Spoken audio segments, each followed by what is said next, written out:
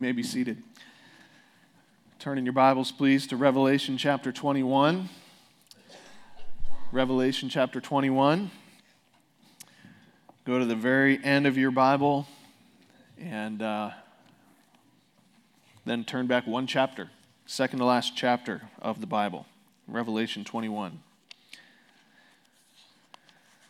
Before we read our sermon text this morning, let me just point out two things. First of all, and I can't remember if David mentioned this earlier in the service, but I just wanted to underscore that there is a letter in the bulletin from Jason and Robin Ebeyer. The Ebeyers, if you remember, were here not long ago. They are one example of our International Mission Board missionaries, and they happen to be serving in the Isan region of Thailand. Some of you have been there. And you've seen some of the work and the progress that's being made for the gospel in that region of the world. And I just think it's important that when we think about our involvement and our participation with the International Mission Board of the Southern Baptist Convention, that there are real people who are connected with our church who are doing this work day in and day out. Sometimes with a big organization, it's easy for us to forget that these are our members of our family, and the Ebeyers have been very faithful in keeping me apprised and others apprised of what's going on with them. And so in a moment, we're going to spend some time praying for the Ebeyers, and I'll let you read that letter. If you get bored while I'm preaching, you can read it, okay? Just joking. But some of you are going to probably actually do that. So... The other thing I want to point out is that 1 week from today, December 26th, will be the last Sunday that David McClure will be with us as a staff member. I'm sure in the future he'll be back. They only will be an hour away, living in Granbury, but he will be preaching. And, it's kind of a joke among preachers that when you aren't really prepared, you get up and you say, I think I'm just going to share my heart. And sometimes people say that, and they really are going to do that, and it's all good, okay? But it's kind of a joke because, sometimes you get up and you're not sure what you're going to say. So you say, well, I'm just going to share my heart today. But I actually did ask David, share your heart with us because of his experience here and his relationship with us. I hope he does do that very thing, and I'm looking forward to it myself, and I hope that you make it a priority to be here and to spend some time with the McClures and to be served by him. All right, with that being said, let's go ahead and look at chapter 21 of the book of Revelation, and we'll begin reading in verse 1. John says, Then I saw a new heaven and a new earth, for the first heaven and the first earth had passed away, and the sea was no more. And I saw the holy city, New Jerusalem, coming down out of heaven from God, prepared as a bride adorned for her husband. And I heard a loud voice from the throne saying, Behold, the dwelling place of God is with man. He will dwell with them, and they will be his people, and God himself will be with them as their God. He will wipe away every tear from their eyes, and death shall be no more. Neither shall there be mourning, nor crying, nor pain any more, for the former things have passed away. And he who was seated on the throne said, Behold, I am making all things new. Also he said, Write this down, for these words are trustworthy and true. And he said to me, It is done. I am the Alpha and the Omega, the beginning and the end. To the thirsty I will give from the spring of the water of life without payment. The one who conquers will have this heritage, and I will be his God, and he will be my son. But as for the cowardly, the faithless, the detestable, as for murderers, the sexually immoral, sorcerers, idolaters, and all liars, their portion will be in the lake that burns with fire and sulfur, which is the second death. Then came one of the seven angels who had the seven bowls full of the seven last plagues and spoke to me, saying, Come, I will show you the bride, the wife of the Lamb. And he carried me away in the Spirit to a great high mountain and showed me the holy city Jerusalem coming down out of heaven from God, having the glory of God. Its radiance like a most rare jewel, like a jasper, clear as crystal. It had a great high wall with 12 gates, and at the gates 12 angels, and on the gates the names of the 12 tribes of the sons of Israel were inscribed. On the east 3 gates, and on the north 3 gates, and on the south 3 gates, and on the west 3 gates. And the wall of the city had 12 foundations, and on them were the 12 names of the 12 apostles of the Lamb. And the one who spoke with me had a measuring rod of gold to measure the city and its gates and walls. The city lies 4 square, its length the same as its width. And he measured the city with his rod, 12,000 stadia. Its length and width and height are equal. He also measured its walls, 144 cubits by human measurement, which is also an angel's measurement. The wall was built of jasper, while the city was pure gold, clear as glass. The foundations of the wall of the city were adorned with every kind of jewel. The first was jasper, the second sapphire, the third agate, the fourth emerald, the fifth onyx, the 6th carnelian, the 7th chrysolite, the 8th beryl, the 9th topaz, the 10th chrysoprase, the 11th jacinth, the 12th amethyst. And the 12 gates were 12 pearls, each of the gates made of a single pearl, and the streets of the city was pure gold, transparent as glass. And I saw no temple in the city, for its temple is the Lord God the Almighty and the Lamb. And the city has no need of sun or moon to shine on it, for the glory of God gives it light, and its lamp is the Lamb. By its light will the nations walk, and the kings of the earth will bring their glory into it, and its gates will never be shut by day, and there will be no night there. They will bring into it the glory and the honor of the nations, but nothing unclean will ever enter it, nor anyone who does what is detestable or false, but only those who are written in the Lamb's book of life. May it be so. Would you pray with me?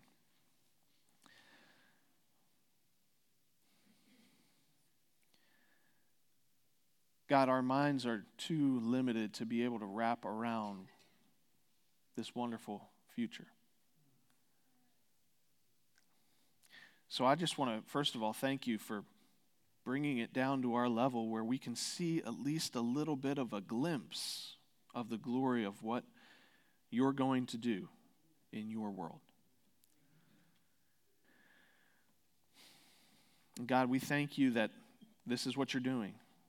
You're bringing all things to a goal that you have set for all things from before the foundation of the world, and a goal that will certainly be met.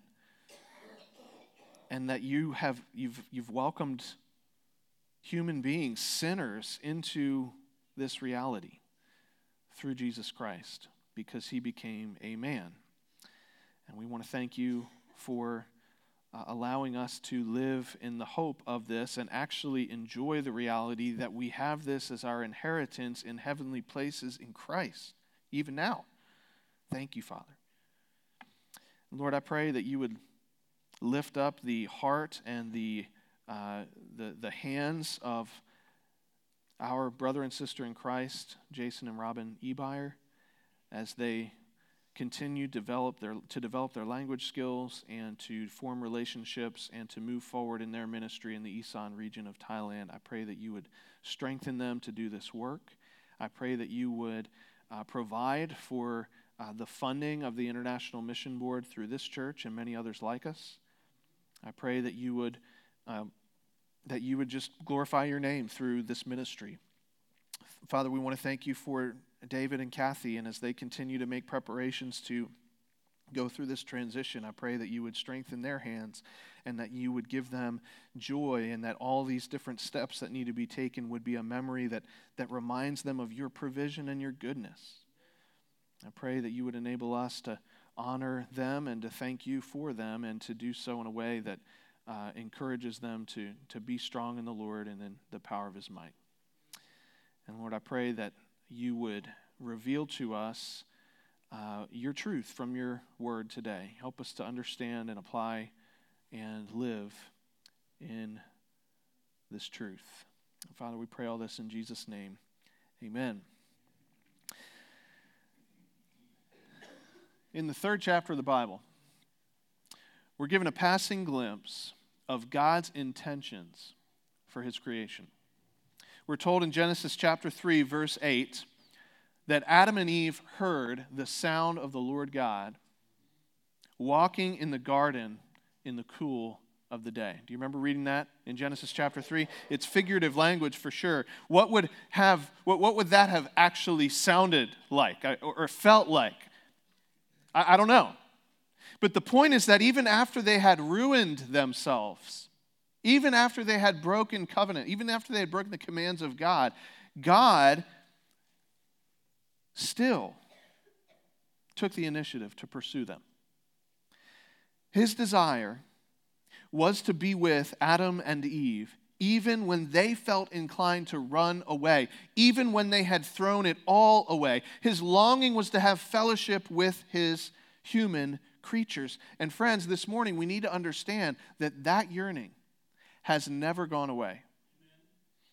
Think about the time of the Exodus. The children of Israel are slaves in Egypt. He rescues them. He brings them to Mount Sinai. Do you remember this? We went through it a year ago. He enters into covenant with them. Then he immediately invites the elders of the people up on top of a mountain to share a meal with the Almighty God.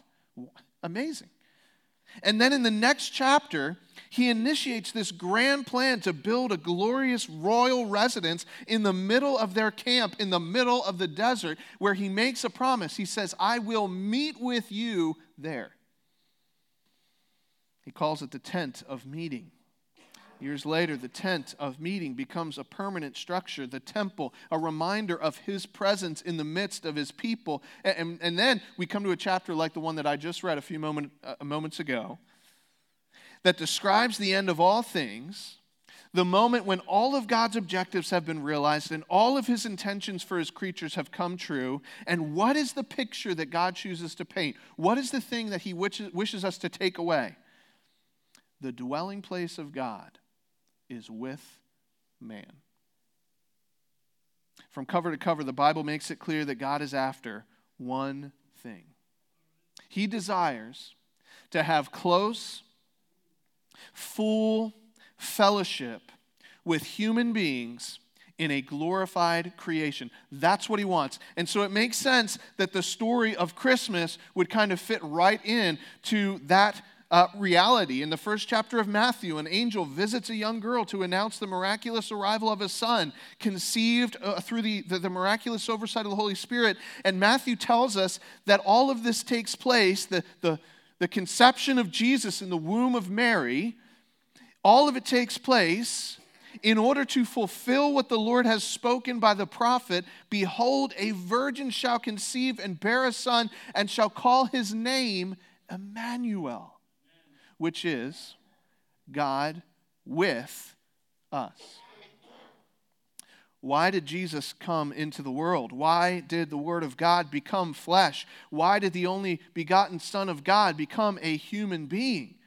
To live for us, to die for us, and ultimately to do the very thing that God has been working toward from the beginning of creation. The Word became flesh to be with us.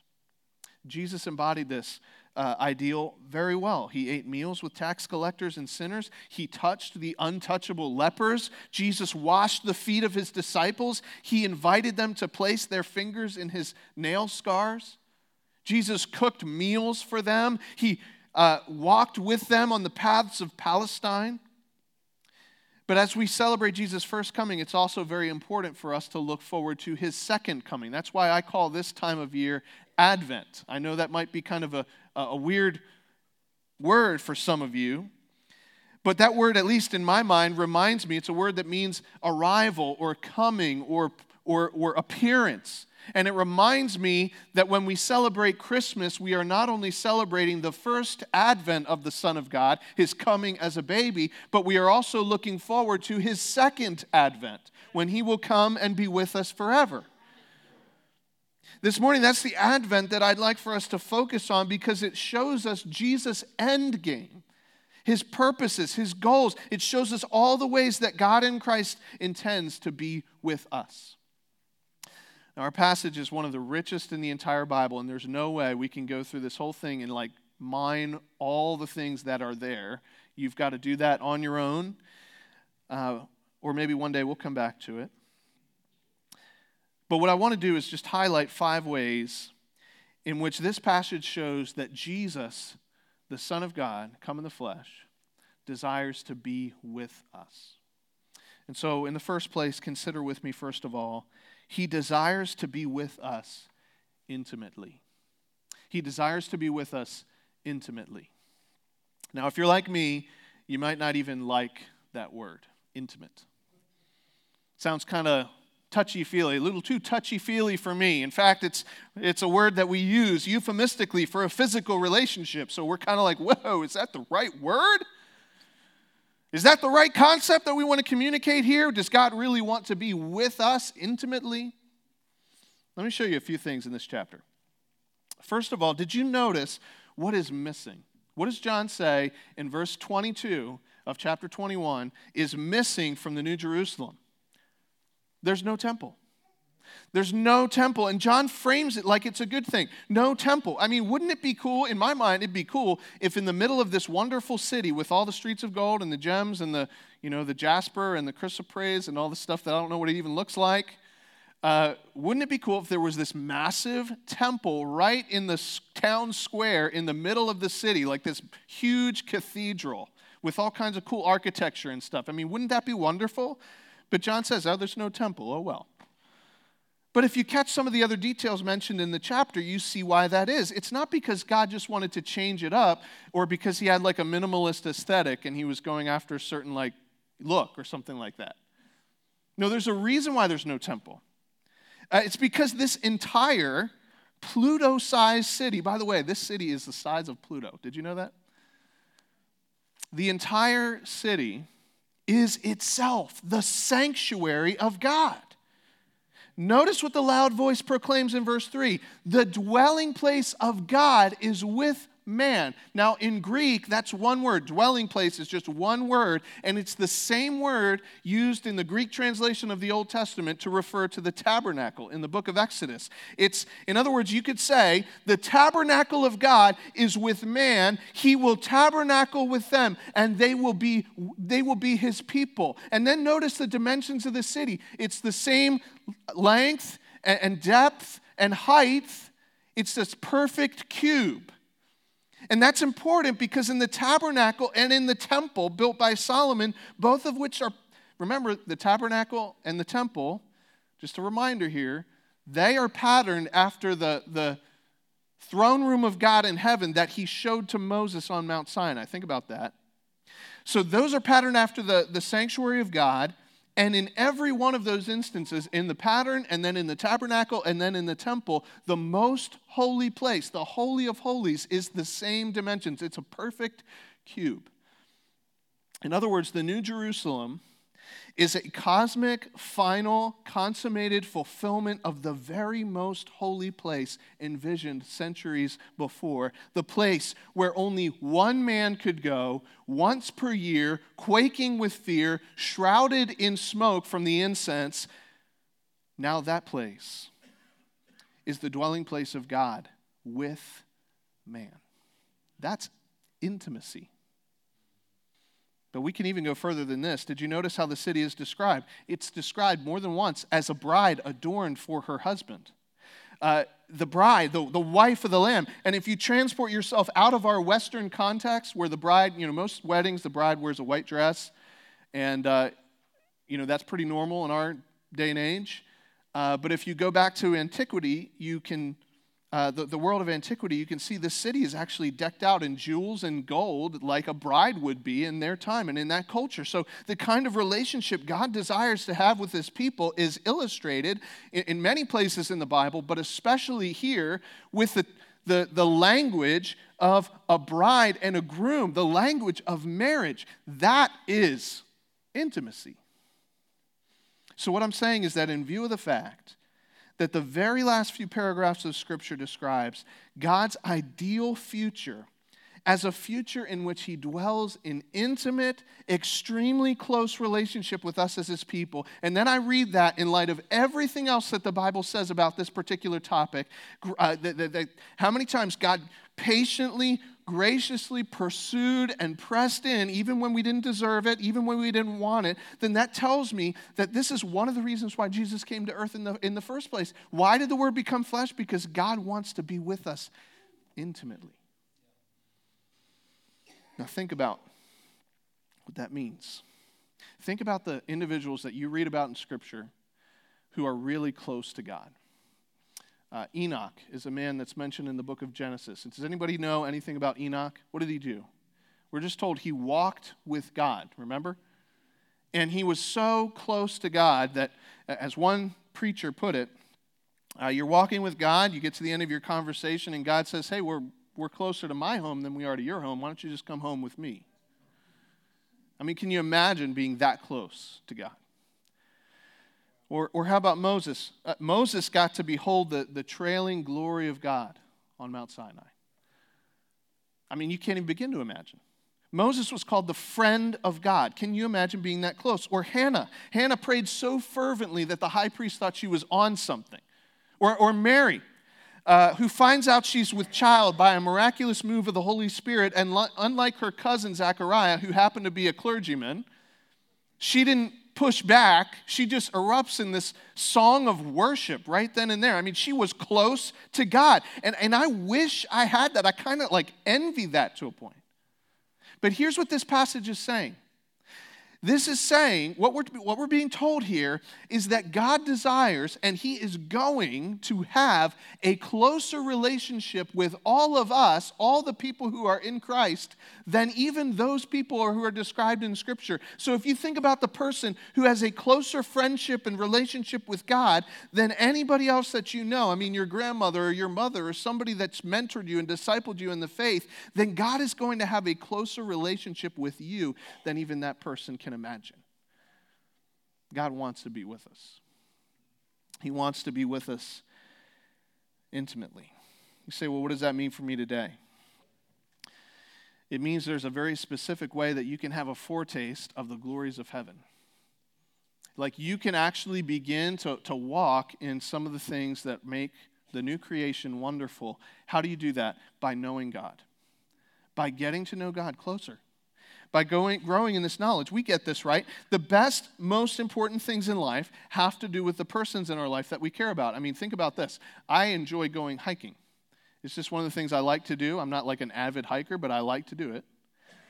And yet, there are a lot of places I would like to go see, hike to, but I would rather walk fewer miles if I can go hiking with my son than to just go by myself and go see all the sights. Why? Because my relationship with him is more important than doing that thing. And of course, one day it's going to be the opposite. He's going to have to decide whether he wants to hang back with his old man or not, you know? And the reason for that is because God has made us to appreciate and value relationships over just about anything else. And to know God, the one who made both the forest that I'm hiking in and the person that I'm hiking with, that is the only real fulfillment of that desire that we all have in all of our hearts. So what I'm saying is, don't deny yourself a foretaste of heaven. Don't trade in the opportunity to know God more with a cheap replacement. You say, how would I do that? We trade in an intimate relationship with the God of the universe for a cheap replacement when we make God in our image rather than getting to know him as he reveals himself to be. Don't we do that? We say, I hear people say things like, I like to think of God as fill in the blank. What are we doing? We're saying, we're making stuff up and we're projecting those things onto God and saying something like, here's what's on my wish list, and so I'm just going to put this on God as if he's really that way, even though I don't know him that well. You don't like it when people do that to you. I mean, imagine somebody does that to you. You don't like it. Hey, I made you your favorite meal, chicken fried steak. Oh, well, actually, fried food, I'm not really into that. It kind of makes me feel sick to my stomach. Really shouldn't be eating that. Shh, shh, shh. You like it. It's one of your favorites. Enjoy it. No, we don't like that when people do that to us, so why do we do it to God? This is the kind of thing we do. What would make me feel good right now if it were true about God? Instead of, what does God want me to know about himself? When we project our own imaginations onto the God who actually exists and reveals himself to us, we're shortchanging ourselves. Here's another way we do it. We let an aspect of the Christian life become the totality of the Christian life, serving others, intellectual knowledge of sound doctrine and what the Bible says, wise living, feeling good. Listen, the Christian life is not primarily about sound doctrine. It's not primarily about feeling worshipful. It's not primarily about getting out there and serving other people. It's somewhat about all those things, but primarily it is about knowing God. And when we know God and the greater we know him, the greater will be our understanding of what the new creation is going to be like, because that's where God is taking us. One day, Jesus became a man. And because he did that, he lived for us and died for us. God will be with us intimately, and we can even begin to enjoy that reality now. In the second place, consider with me, he also desires to be with us exclusively. He desires to be with us exclusively. One of the most important takeaways we can walk away with from this chapter is the reality that not everybody is going to be in the New Jerusalem. I mean, look at verse 8. As for the cowardly, the faithless, the detestable, as for murderers, the sexually immoral, sorcerers, idolaters, and all liars, their portion will be in the lake that burns with fire and sulfur, which is the second death. Verse 27 reflects on the same truth. Nothing impure or unclean is going to be allowed within the walls of the city. Now, that is important. And it might not seem very gracious to you. Cowardly, faithless, someone who says they follow Jesus, but then when it gets unpopular, when it gets costly, they quickly disown him. They're not allowed. Murderers, okay, that's pretty bad. I guess I can understand that. The sexually immoral, that's a word that refers to any kind of sexual activity outside of marriage. Any, not just cheating on your spouse. I mean, that sounds kind of old-fashioned. That's kind of like almost Old Testament. Is this really a book in the New Testament of the Bible? Sorcerers, people who manipulate the spiritual realm in order to get what they want, idolaters, liars? Man. I mean, is God being kind of legalistic here? I thought God loved everybody. What about grace? We have the wrong idea of grace often, don't we? The reason this seems so harsh to us is because we have adjusted our values to match the value systems of the world rather than adjusting our values to the values that God presents in the Holy Scripture. By the way, that's often how real legalism works in real life. We make up rules that we think we can follow, or we pick and choose the rules from other places that we think we can follow, and we emphasize those and ignore the others that we know we can't meet. But make no mistake, God's not going to be mocked and made fun of by his creatures. He's not going to tolerate people spitting in his face. And you need to understand this is a good thing for you. I mean, think about it. It's good that God is exclusive, that he excludes certain types of people. Can you imagine living in paradise in this perfect new creation, and yet all these people all around are abusing drugs and alcohol? I mean, what kind of a new creation would that be? Or living in heaven, but parents are treating their kids like trash. I don't know if I'd want to call that heaven. Can you imagine living in the new creation, but people are lying to your face, or husbands are cheating on their wives or something like that? That wouldn't be heaven. That's what we live with right now, guys. And so what this means for me practically is that God desires more for me. And I must make it my life's goal to ensure that I am in the New Jerusalem and not outside of the New Jerusalem. Like, I've got to understand from the Bible what it means to make sure that I know that I'm going to be there. It's got to happen. Notice what we're told in verse 7. By the way that we know that we're in the new creation is not to be the opposite of the liars and the murderers, etc. You see, it's too late for that. No, what does he say in verse 7? Who gets to go? Who inherits this?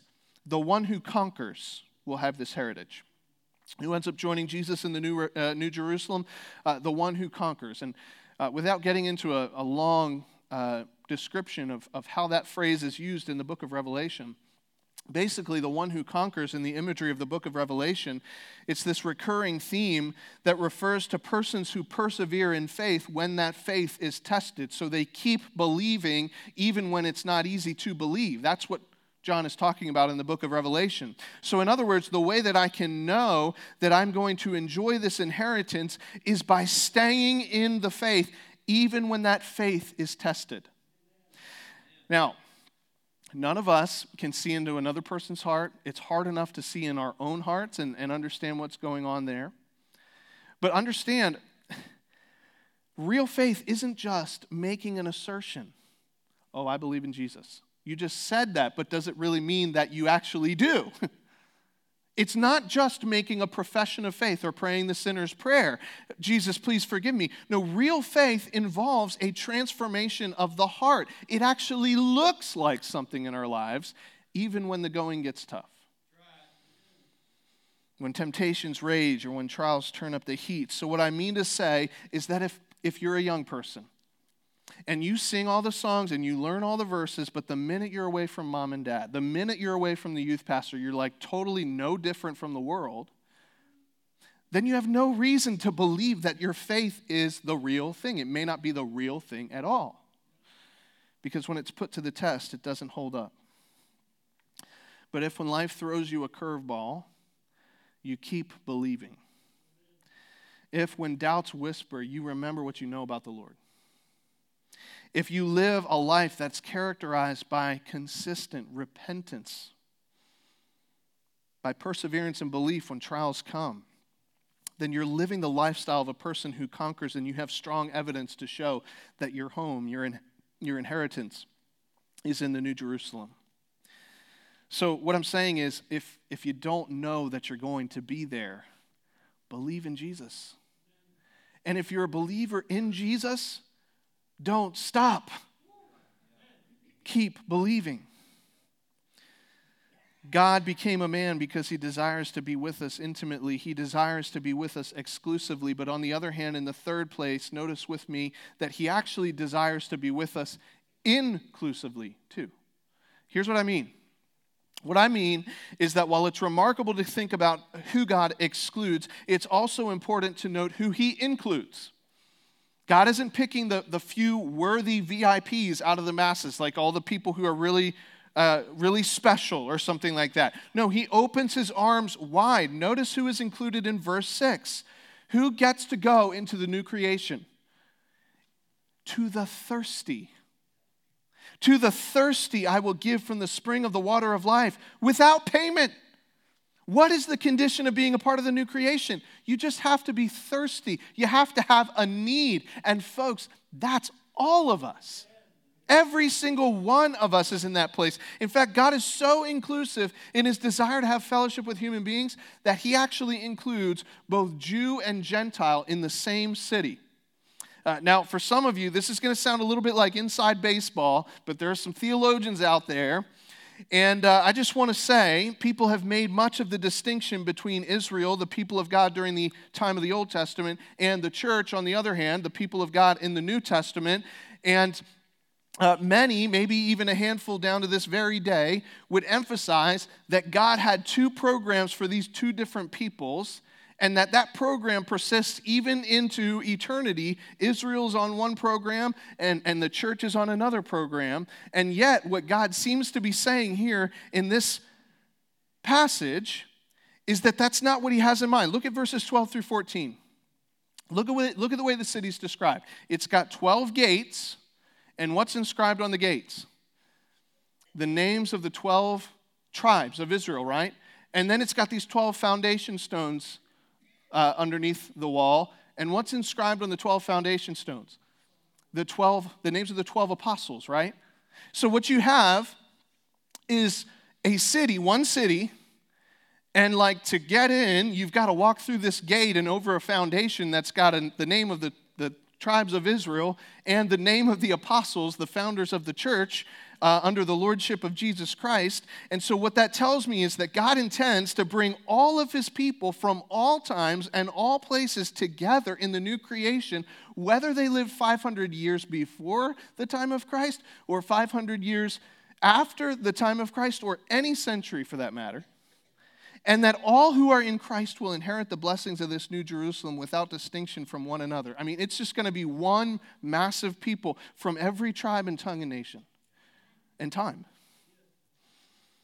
And then look what else happens in verses 24 and following.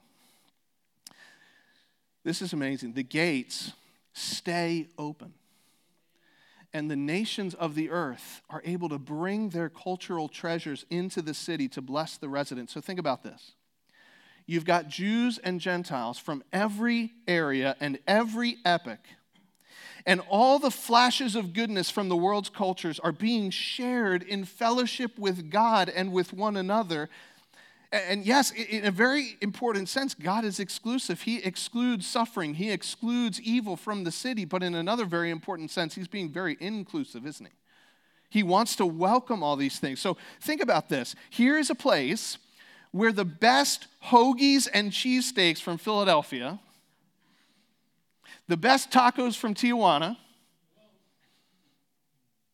the best sum tam from Thailand, the best beefsteak ranchero from Texas, and yes, that chicken fried steak, and other non-food treasures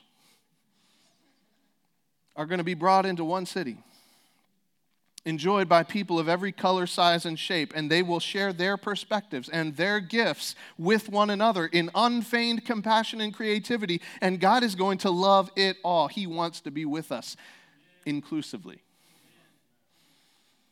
So God, friends, he is not an ethnocentrist. He doesn't have like a favorite culture that he likes more than all the others. He's certainly not a racist.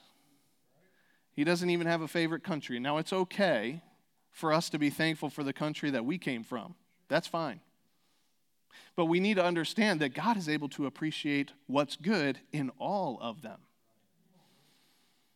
And that means that there's nothing about you that disqualifies you from enjoying all of it, except for one thing: the sin that Jesus died to take away. I wonder if our church is a reflection of that kind of inclusiveness. Is it true that all are welcome here at Indian Creek Baptist Church? That we appreciate the contribution and the culture and the creative gifts of every person God brings across our path? Or have we allowed a subtle form of self-centered pride to creep in? Have we become cantankerous and grumpy? It seems to me that what God is allowing to take place in our area, gathering people in our city from all across the United States, maybe even the world, is giving us an opportunity.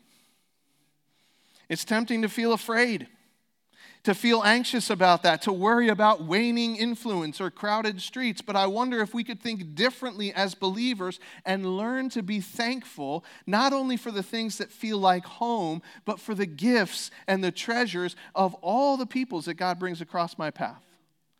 I wonder what we might learn. I wonder how we might be blessed if we allow ourselves to be as inclusive as God intends to be in the new creation.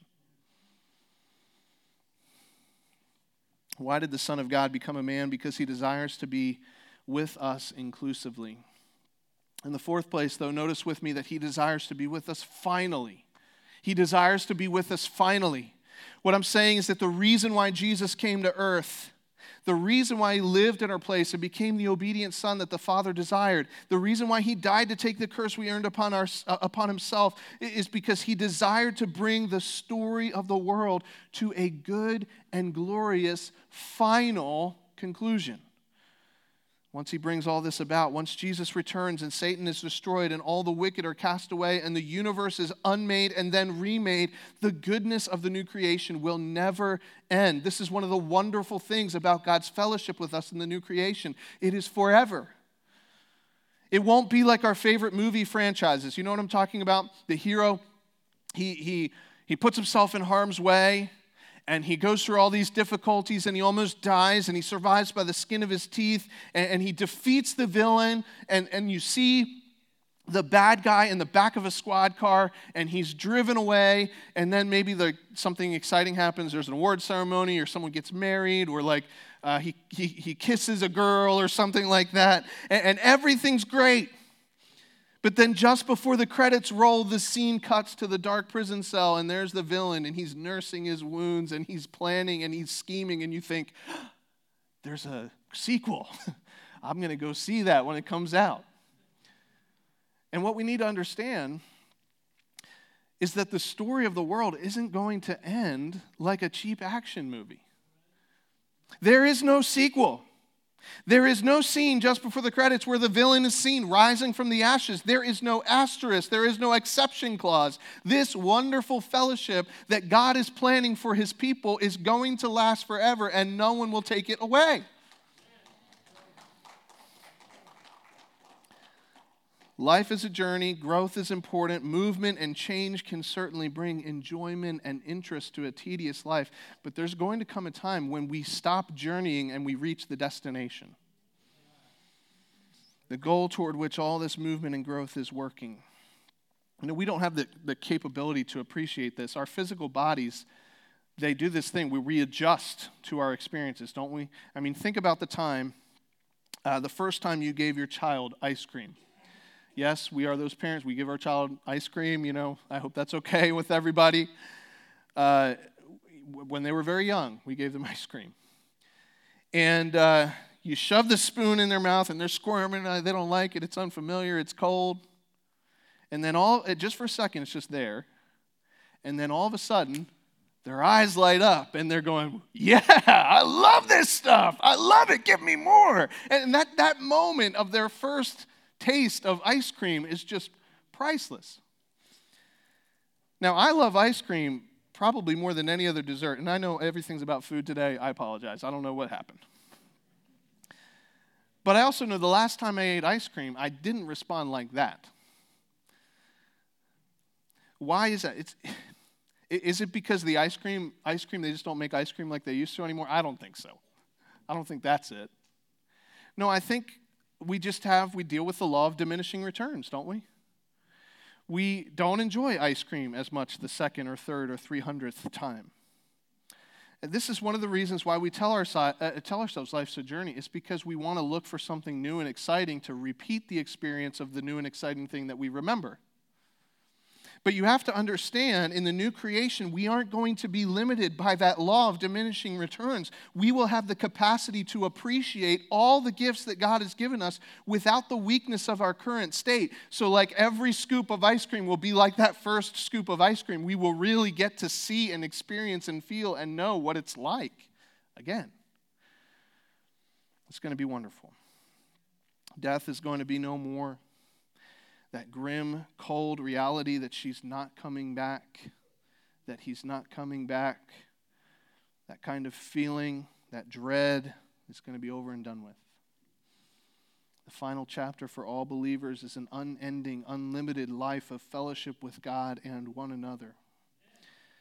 Christ came to earth to be with us.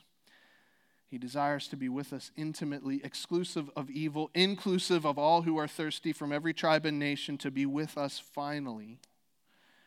And in the fifth place, notice with me, he desires to be with us gloriously.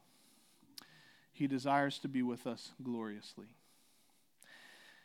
If you read a chapter like Revelation 21, and you're like me, like you overthink things, the temptation for some of us is to read a chapter like this and to just kind of start to pick it apart. How big are the walls? How large are the dimensions of it? What color is jasper? And that has some value to it. But what you don't want to do is break down the details so meticulously that you lose the grandeur and the glory of it all. Like, there's a sense in which I'm saying, carnelian? I guess I'll find out. I don't know what that looks like, but I look forward to the day when I get to see it. It is going to be awesome. This is going to be a massive garden city. We'll be able to enjoy all the goodness of the good earth. We'll have no sorrow, no pain, no mourning, no grief. Even the memories of pain today will be a source of rejoicing because we'll get to see all the ways that God used that grief in our lives. Your work won't be wasted. You'll see the fruit of your toil. Your communication won't be misunderstood. You won't be ashamed anymore. You won't be at odds with anybody else. You won't feel the need to hide. You won't need to hurry up and get the project done. You won't have a limited budget. You won't be rushed. You won't be bored. You'll appreciate everything because you'll know it to be what it really is, a declaration of the glory of God. Like He's going to be with us and it's going to be glorious. And all the wonderful realities of the new creation will be yours if you're in Christ, because the goal of Christmas, the goal of Christ coming into the world will have been reached and God will be with us. This is why the Word became flesh, to live for us, to die for us, and to be with us. That's a reality that will be consummated in the future. But friends, it's been inaugurated today. Like it's already been bought and paid for. It's already been won. And the whole of our inheritance is ours in heavenly places in Christ. And we get the down payment of it. We get the Holy Spirit. We get the community of the faithful. But all of it's ours. And friends, that is what we celebrate when we go to celebrate communion in a few moments. This is what we celebrate. That Jesus Christ actually gave us Himself, His body, His blood, so that one day we could have true and real communion with Him. Now, we could never show and display that fully and wonderfully like God intends to show us one day, but we can see it by faith. Would you pray with me now? And let's prepare our hearts.